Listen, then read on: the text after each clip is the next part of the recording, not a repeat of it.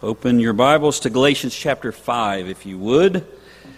Galatians chapter 5, and we'll read this long passage in just a minute. But our topic is, with our summer series that we began last time, Christian liberty.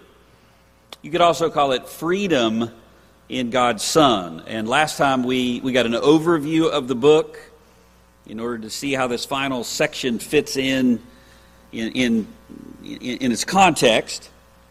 Galatians chapter 5 and 6 is probably not unfamiliar to you. It contains some of the most well-known segments in the Bible, yet they're just not always properly linked to the whole. I mean, Galatians 5 contains the passages, the command to walk by the Spirit, and you'll not obey the lusts of the flesh or the desires of the flesh. It contains the list of the works of the flesh and the fruit of the Spirit. Chapter 6 begins with, if anyone is overtaken in a trespass, you who are spiritual, restore such a one in the spirit of meekness, considering yourselves, lest you also be tempted. Who doesn't know that passage? Not to mention Galatians 6:7. Do not be deceived. God is not mocked. Whatsoever man soweth, that shall he also reap. Passages that are very familiar to you. What you may not realize is all of those passages fall under this heading of Christian liberty.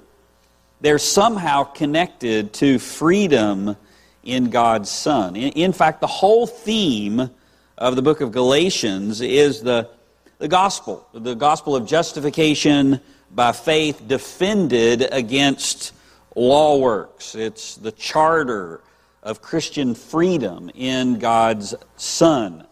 And we started looking at this third and final section of Galatians where God provides the definition and the purpose of Christian liberty. And I explained to you last time why I studied this passage and chose to preach it whenever I first came how many years ago. And it had to do with people misusing this term, Christian liberty, or claiming Christian liberty as an excuse to be able to do things that they wanted to do in disregard to the body. Not that those preferences didn't matter. I mean, you have preferences, I have preferences. Yet the Bible tells us to prefer one another, and that'll be a key as we'll see tonight. But Paul says you've been called to freedom. You clearly have Christian freedom. You have Christian liberty, and it's freedom in the Son. And so our first question that we have to answer is, what does that mean? What is Christian liberty? What is Christian freedom? I mean, does it have to do with my preferences, do's and don'ts? There was a bunch of do's and don'ts in the Old Testament. Now there's not very many in the New Testament. You just kind of love, you just kind of be. There's not, you just flood everywhere. There's nothing that guides you. I mean, does that mean as a believer that I'm free to operate on my own as long as I feel right in my spirit? Doesn't mean I no longer pay attention to God's law. The law doesn't apply at all. If it's not important anymore because I'm under the new covenant, then how does it? What does the law of Christ mean? Well, Galatians 5:13 through 6:10 actually declares a believer is called by God into freedom, so that through love they might be bound in service to one another. And that actually fulfills the true intent of the law, which is why Jesus summarized the law in the way that he did. The first and second commandment, the first and greatest commandment and the second one.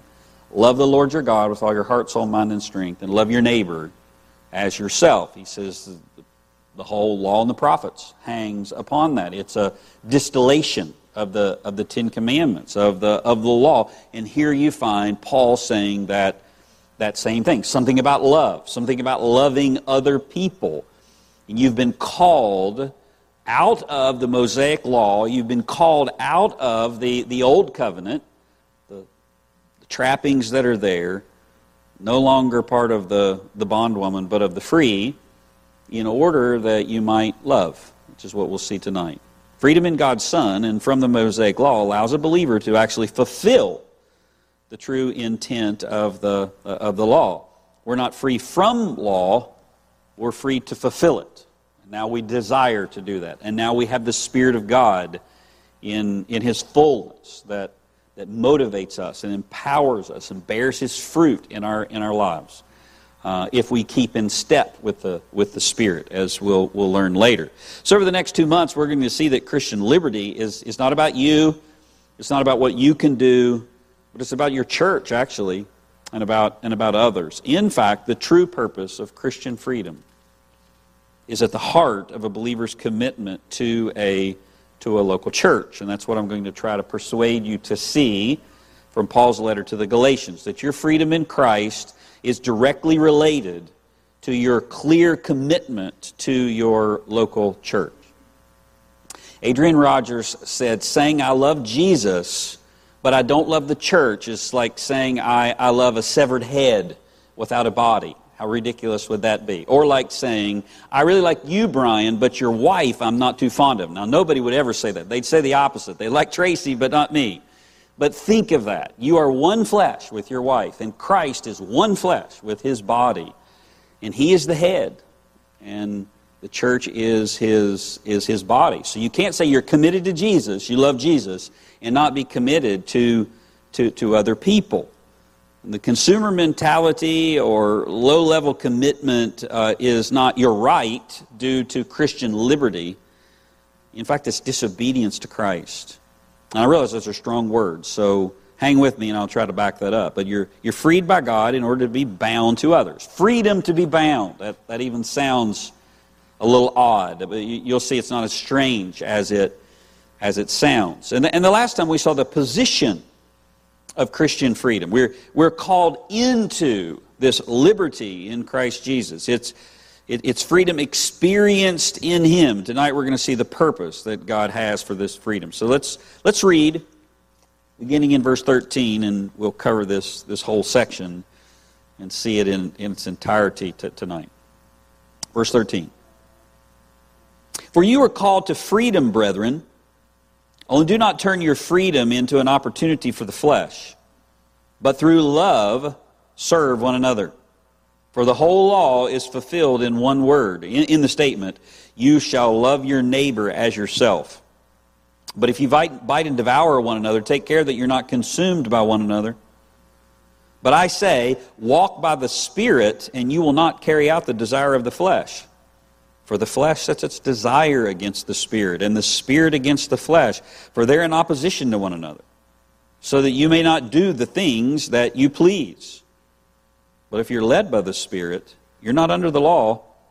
Now the deeds of the flesh are evident, they're plain, which are immorality, impurity, sensuality, idolatry, sorcery, enmity, strife, jealousy, outbursts of anger, disputes, dissensions, factions, envying, drunkenness, carousing, and things like these, of which I forewarned you, just as I have forewarned that those who practice such things will not inherit the kingdom of God. But the fruit of the Spirit is love, joy, peace, patience, kindness, goodness, faithfulness, gentleness, self-control. Against such things there is no law.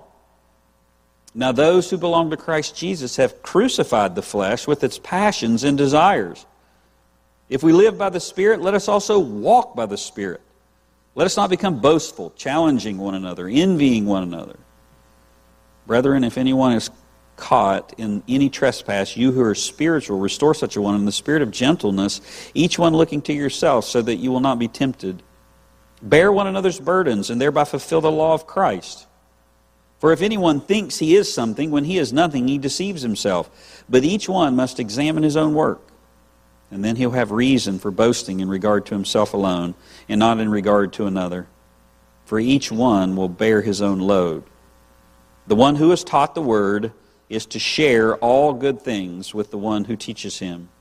Do not be deceived. God is not mocked. For whatever a man sows, this he will also reap. For the one who sows to his flesh will from the flesh reap corruption, but the one who sows to the Spirit will from the Spirit reap eternal life. Let us not lose heart in doing good, for in due time we will reap if we do not grow weary. So then, while we have opportunity, Let us do good to all people, especially to those who are of the household of faith. A long passage, but that's the whole of it. And Paul addresses justification by faith, and he shows that we have this positional freedom in Christ, and then he turns to the Spirit, this pursuit of sanctification that comes by the Spirit's power. We've been called into this position, and then we've been empowered by the Spirit to live in it and to grow in it. And the section deals with the law, what it is. It answers, are we still under the Mosaic law? It deals with Christian love and what it means, and most importantly for us, it covers what it means to be free in Christ. And as I said, up on the screen, it declares a believer is called by God into freedom so that through love they may be bound in service to one another, and thereby actually fulfilling the true intent of the law. So Christian liberty is not about you or what you can do, but it is about others. And this liberty actually is a contrast to freedom from commitment or responsibility in being served. So the true purpose is our commitment to our local church. And we said last week in verse 1, Paul makes an appeal to stand firm. You have been called into this freedom. For it was for freedom that Christ set us free. Therefore keep standing firm. And he argued that with the Galatians because they had a desire to go back to the law and add things to Christ. And Paul has argued that in Christ we're freed from the law, and he's shown the necessity of faith and the inability of the law and this position of sonship. So he says, stand in this position. Don't be moved. He makes this personal appeal in verses 2 through 12. And then he brings us to our theme again. Verse 13, for you were called to freedom. Only do not turn your freedom into an opportunity for the flesh, but through love serve one another. Further explanation, for the whole law is fulfilled in one word. You shall love your neighbor as yourself. But, here's the contrast, if you bite or devour one another, take care that you're not consumed. The passage provides a clear definition of Christian liberty. We said there are 5 defining characteristics to freedom in God's Son. What is it? There are 5 characteristics here. And the first one was the significant meaning. Verse 13, Paul makes it very clear that you're called to some position. There's this idea of freedom is not just doing what you want, it's a position. He says, stand in this freedom. You're called by God. That's the effectual call of God in salvation. God calls you out of the world and into Christ. And in this position, you stand in freedom. This is not a command. This is a fact. It's a theological fact. Meaning in Christ, you've been placed into this position. Prior to Christ, you were not free. You were bound by sin and death. And prior to the cross, those who believed God by faith were not free in the sense of Galatians either. They were bound by a teacher named the Mosaic Law. And that law was their schoolmaster, and they were required to follow certain things. And they fell under that schoolmaster until the seed would come, and the Spirit would then write the law on their hearts. So Christian freedom is a vital truth. It's not a side thing. It's central to the gospel. Paul uses this term 5 times in the book of Galatians, freedom. 2 of those, 5, are right here in verse 13. He uses it in Galatians 2:4. And this occurred because of false brethren secretly brought in who came in stealthily to spy out our freedom, which we have in Christ Jesus, that they might bring us into bondage. The second one is in Galatians 4:31. So then, brethren, we are not children of the bondwoman, but of the free. Words used there. And we know the one in 5:1, stand therefore in this liberty, there's the word, by which Christ has made us free, and then twice in 5:13. For you, brethren, have been called to freedom. Only do not use your freedom or your liberty as an opportunity for the flesh. So in the context of the book of Galatians, he's speaking of freedom from the law, which was a correction that was needed. As I said, the Galatians were tempted to go back to the law, like we all are. We're tempted to start in Christ and then add some things to it. And unless you understand that Paul is arguing for a way of salvation here, the way of salvation by faith alone, and then sanctification that comes from the indwelling Spirit against another gospel. That's how he starts this whole book. If anybody preaches another gospel to you, what is this other gospel? Well, it's anything that doesn't have to do with justification by faith and sanctification by the Spirit. Then, if you don't understand that, then you can reduce Christian liberty into freedoms like do's and don'ts. And unless you recognize the law Paul is talking about here, in context as the Mosaic Covenant, you can miss it as well. You can distort its meaning, given it an opportunity for the flesh. So Paul starts his definition by defining what freedom is not. It's a position, and it's not an opportunity for the flesh. Verse 13. For you were called to freedom, out of the world into Christ. Not under the law, but now in Christ. Only do not turn your freedom into an opportunity for the flesh. So he gives this negative definition. This is what Christian liberty is not. It's not an opportunity for the flesh. It's not so you'll have cover to launch sinful activities. God did not call you to freedom in Christ to remove the legal requirements of the Mosaic Covenant and its restraints in order to free the natural desires of man. That's a distortion of freedom. So Paul warns that if you get Christian freedom wrong, it can be perverted. And you can tell when that happens, because the flesh then gets an opportunity to re-enslave a believer. And it doesn't happen all at once. It is the frog in the water pot. If you have fallen into sin in your Christian life, and I would guess most of you have, you know that you didn't just wake up one morning and decide to trash your life. You made a little compromise, a little decision that turned into another and turned into another and turned into another. And Paul says that one of the things that can put you on that path is misinterpreting Christian freedom. But the Bible doesn't stop at the negative definition. After saying what freedom is not, Paul shows us what it's for by adding another layer. You see, remember, he lays this definition like the transparencies in your biology textbook. It starts with the skeleton, and then he just lays a transparency over it. So freedom is not for the flesh, but it is from love. So the third defining characteristic of freedom in God's Son is its basic nature is love. Its meaning is significant. It has to do with salvation. You were called to freedom. I mean, that's salvation language. Its distortion is an opportunity to be re-enslaved, but the basic nature is love. Only do not turn your freedom into an opportunity for the flesh, verse 13, but through love serve one another. Now, you really don't want to miss this, because it's really the heart of the whole section. You were called to freedom. Freedom into you don't want to turn that into an opportunity and an occasion, a favorable circumstance for the flesh. But through love, serve as slaves to one another. Freedom is not a base of operations for the flesh, but it is for the purpose of serving one another through love. And that's a needed exhortation, because we don't often think that way.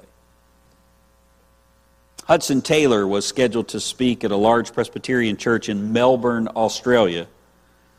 And the moderator of the service introduced the missionary in eloquent and glowing terms. He told the large congregation all that Taylor had accomplished in China, and then presented him as our illustrious guest. Taylor stood quietly for a moment when he took the pulpit, and then opened his message by saying, "Dear friends, I am the little servant of an illustrious master." And that's the perspective that you should have. And if you understand what Christ has done for you, then and how He set you free, then that is the perspective you'll have. Freedom's basic nature stresses it. I am a servant of a great master, and I serve out of love for Him. And that love flows to other people. The word that's used here is an imperative. Through love, serve one another. It's a command. And it's actually not translated really well here. Through love, serve one another. It's actually from the word doulos, which is where we get slave.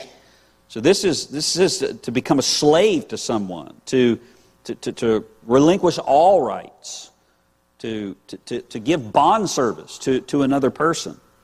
To render slave service is probably the best way to translate it. Literally, but rather enslave yourselves to one another by the bondage of love. The shackles of that service is the bonds of love. Paul says the purpose of your emancipation from the Mosaic law is not for yourself, but for the serving of others. That serving flows from love. Not a servant, but a bondslave. Well, that sure changes the normal concept of Christian liberty, doesn't it? Christian liberty is normally about me and what I'm able to do, and don't you judge me, and I'm free in Christ.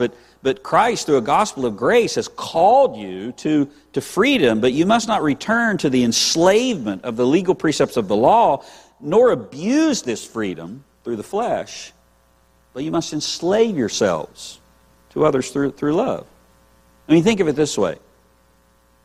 You're freed from the feasts, all of the requirements. When I was studying Exodus 34, 33, and 34, I read, before and after, and when God renews the covenant with Israel, he in 34, he goes into the feast of Tabernacles, I think, and you don't have to do that any longer. You may marvel at Jewish people who still do that. There might be some fond thoughts in your hearts because they're children of Abraham and you're connected, to Abraham. You're a wild olive branch grafted in, but God's freed you from feasts so that you might be able to feed others. He's freed you from keeping certain days, the days in the Mosaic covenant, so you can give your days to others. It's freed you from the Sabbath, where there would be one day a week where you would be able to focus on God, so you can use every day of the week to focus on God. I mean, if you truly understand what God has done for you, you'll have no problem doing that for others. In fact, you desire to do that for others. Yeah, it gets burdensome sometimes. You can get twisted up around the spokes and get tired and grow weary in well-doing, and God might have to pump some air back in your tire. But if you're a genuine believer, you're spring-loaded to love God and to love other people. It just comes out of you.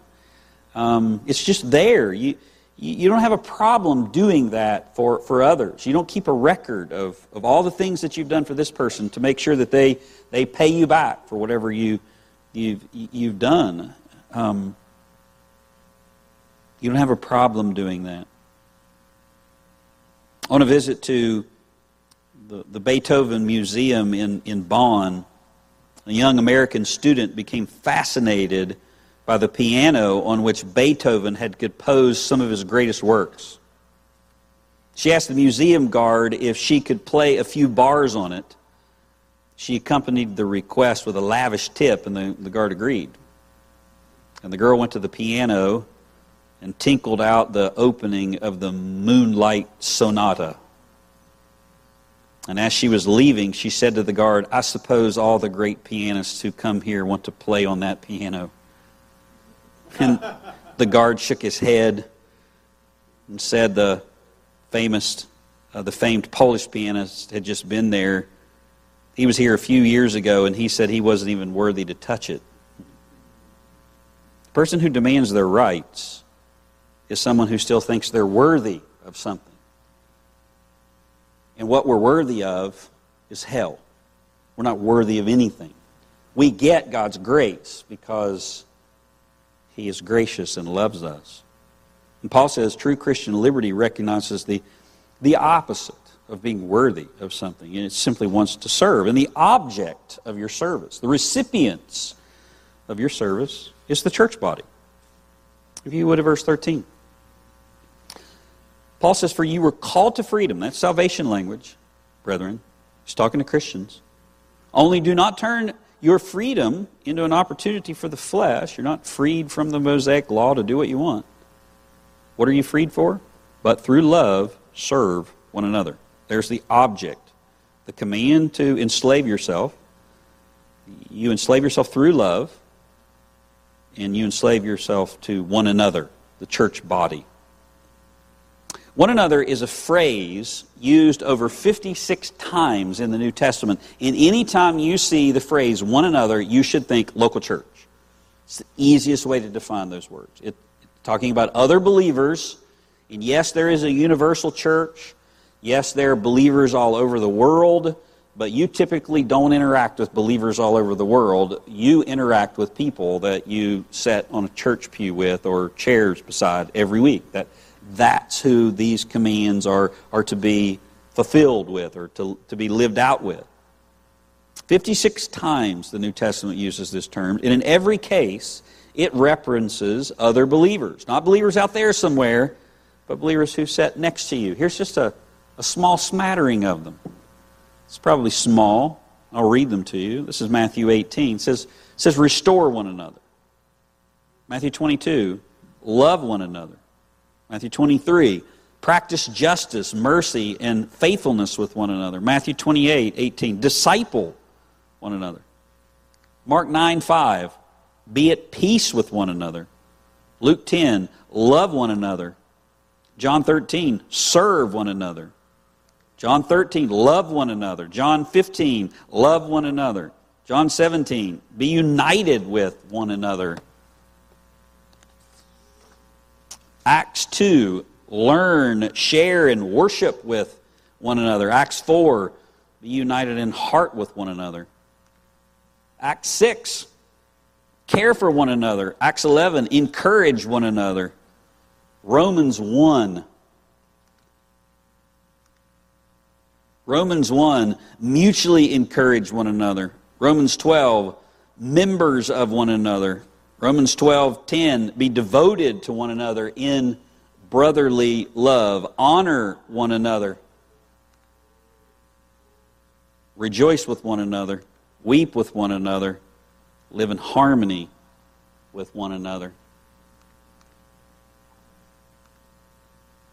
Edify one another. Stop passing judgment with one another. Bear with one another. Please one another. Build up one another. You getting overwhelmed yet? Accept one another. Instruct one another. Romans 16:16, greet one another with a holy kiss. That's the only one that I would care that you wouldn't do for me, okay? One another. It takes every one of us to do that. I mean, that's not all of them. That's just a smattering. There's 56 specific one another commands in the New Testament. And when you stand up for the people that are coming and the new people who are coming, you're saying that in Christ, I will try to live out those one another's to each other in the church family. And those things that are on that list are where a biblical church actually functions. I mean, it takes every person in here. A church is not just the pulpit.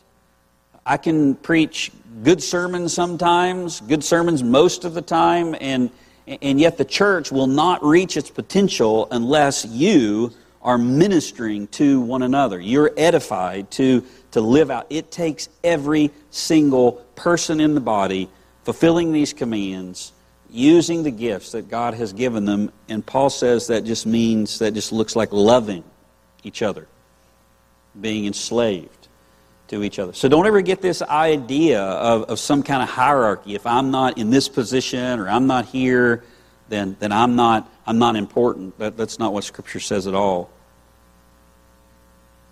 How many of those were you focused on this past week? How many of those took up an hour of your time? Well, a lot of you here tonight. It took up more than an hour to be here. And provoke one another to love and good works. That's the most basic command that's given for a church member in the Bible. You're not to forsake the assembling of yourselves together. When you come together in the church body, you provoke, you encourage one another to love and in good works by your very presence. Did you disciple someone? Did you weep with someone? Did you build someone up? Great. Paul says, excel still the more. That's why you were freed from all of those Mosaic ceremonies. We've been freed in Christ, and so we must do this work. I mean, that's a far cry from I want my MTV if you're from the 80s. Or I want my kind of music, or I don't like these ministries, or this service time, or that program. You see how that can be an affront to God if you actually use freedom in Christ is the reason that you're claiming those things?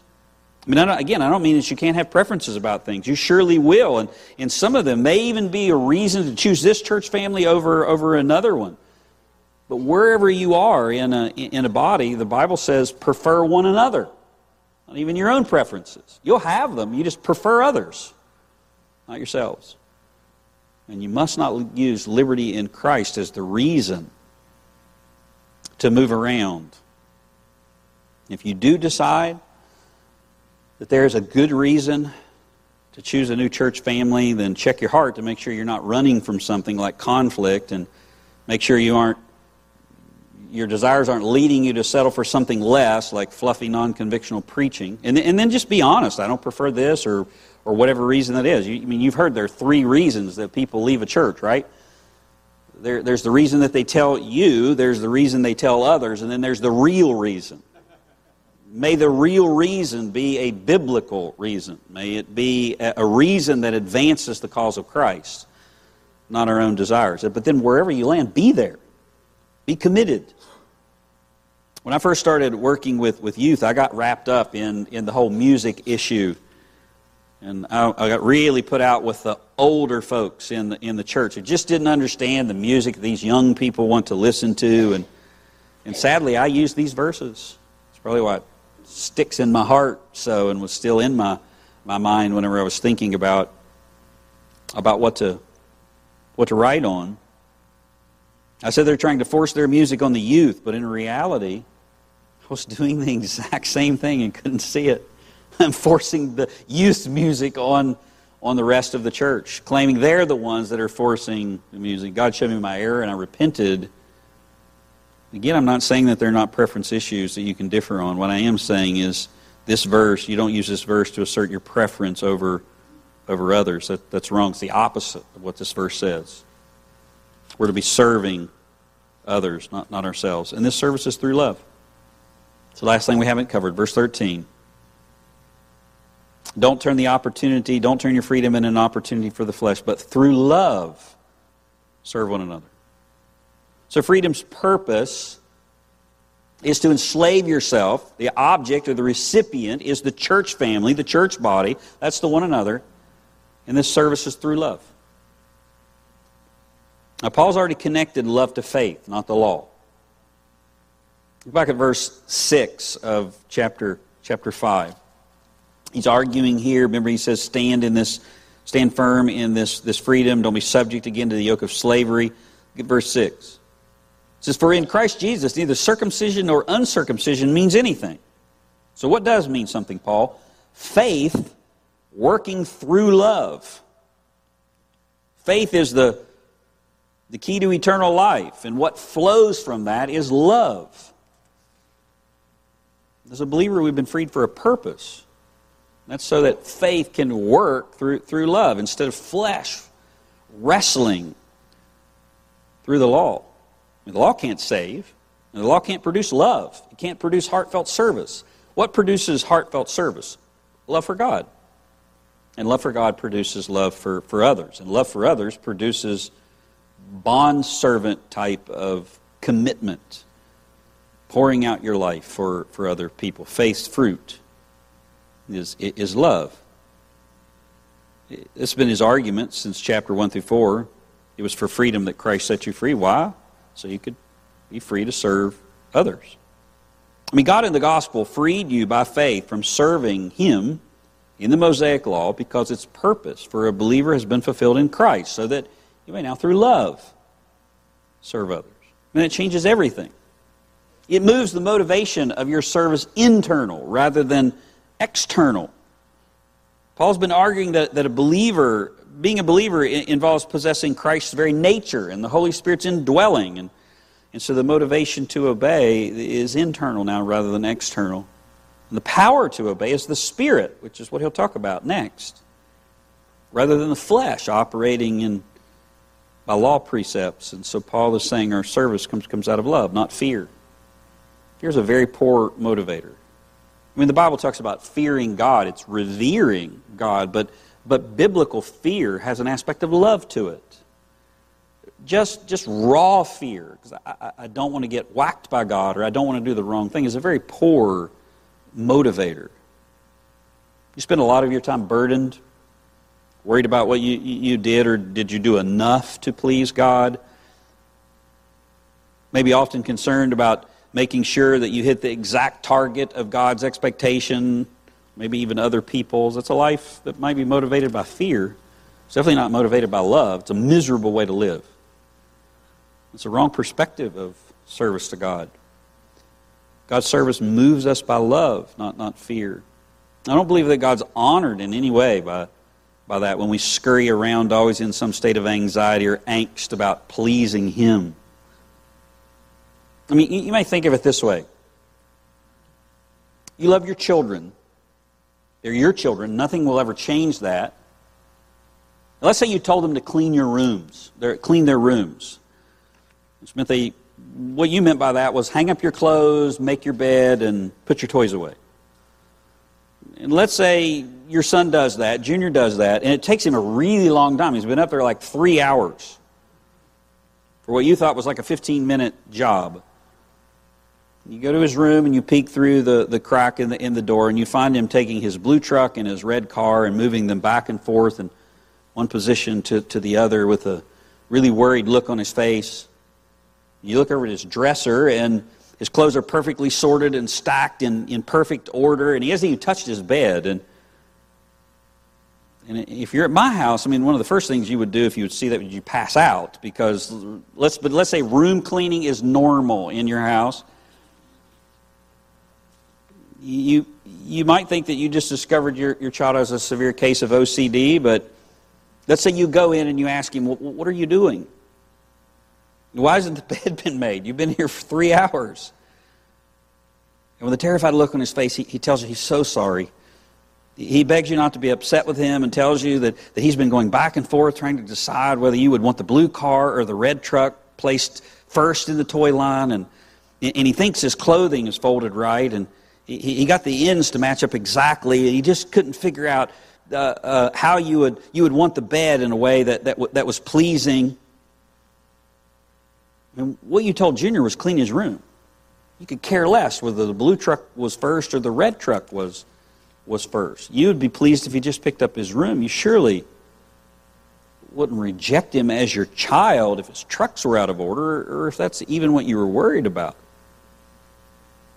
That's the kind of service that a loveless law produces. It's not obedience from the heart. That's a fear, not a love. And I'm afraid we do that with God sometimes. We go beyond what He commands. And then we think He frowns on us. We add extra things to His instructions, thinking that more is better. We take a command about praying and we add a specific time to do it and how long to do it and how many times a day we do it. And then we conclude we're unspiritual if we don't do it exactly like that, when Scripture doesn't even give you those commands. We take principles about almost anything and think if a little is good, then a lot must be better. Of course there are commands about don't be spiritually lazy. But if you're a genuine believer, you might need to be prodded to not be spiritually lazy. But inside of you, you want to please God. You probably have just as much a tendency to go beyond the text than to fail to measure up to it. We take whatever it is and we go a little farther and think that will really please God. And I guess I just want to remind you of something tonight. God's already pleased. He's already pleased with Jesus. And He can't be more pleased with Jesus than He is right now. And if you have been called into freedom in Christ, you're in Him. And that's the point of the gospel. You can't please God no matter how far you go, no matter how, if you go 10 steps, 100 steps, whatever it might be. So you rest in Christ because He did please God. Remember what God said at Jesus' baptism? This is my beloved Son in whom I am what? Well pleased. And if you're in Him, then God's commitment to you never changes. Well, you can disobey and you might bring a dark cloud between your fellowship with the Lord, but God's still there and His commitment to you doesn't change at all. That's what Paul's been talking about back in verse 12. He says, those of you who think you must add circumcision to the gospel to go a little further, why don't you just go all the way? If a little is good to get God's favor, then why not a whole lot? That's what we think sometimes. The point is the law can't justify you before God, but the law's not bad. We are. But Jesus fulfilled the law and he kept it. So you must come through Him. And it was for freedom that you were set free. And if God set you free, you're free indeed, and you're free to serve. So what does a life look like focused on serving others? What does a life look like? What does a church look like that's focused on serving others? What does it mean to serve God in the church? There's some flaws in it, but there was a book several years ago written by Colin Marshall and Tony Payne. It was called Trellis and the Vine. Some of you probably read it.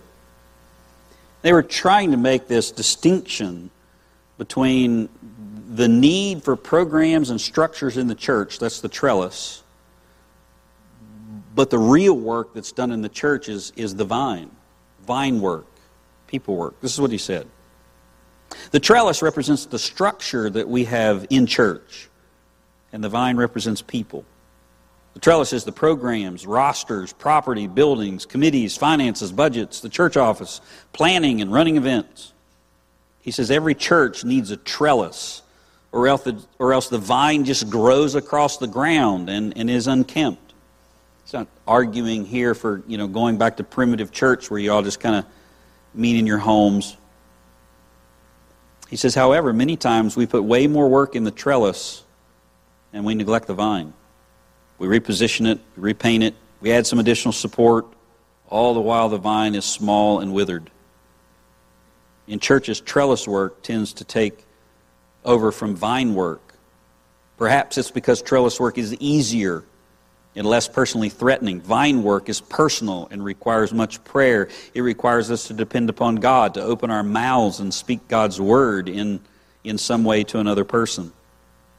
Trellis work also often looks more impressive than vine work. It's visible, it's structural. We can point to something tangible. And he adds this stinging statement. It is very possible for churches to be given over totally to the maintaining of their institution. Whatever the reason, there is no doubt that in many churches, maintaining and improving the trellis constantly takes over from tending the vine. We run meetings, maintain buildings, sit on committees, appoint and look after staff, do administration, raise money, and generally tick the boxes that we want ticked. And what Paul's saying here is the church is about people. And if you ever hear yourself saying, I don't have a place to serve, you need to remind yourself, ministry is not a position, it's not a program, ministry is people. It's serving others in the body. Don't think serving in church means serving in a Sunday school class or being part of some specific ministry. People do that for sure. Those are necessary positions.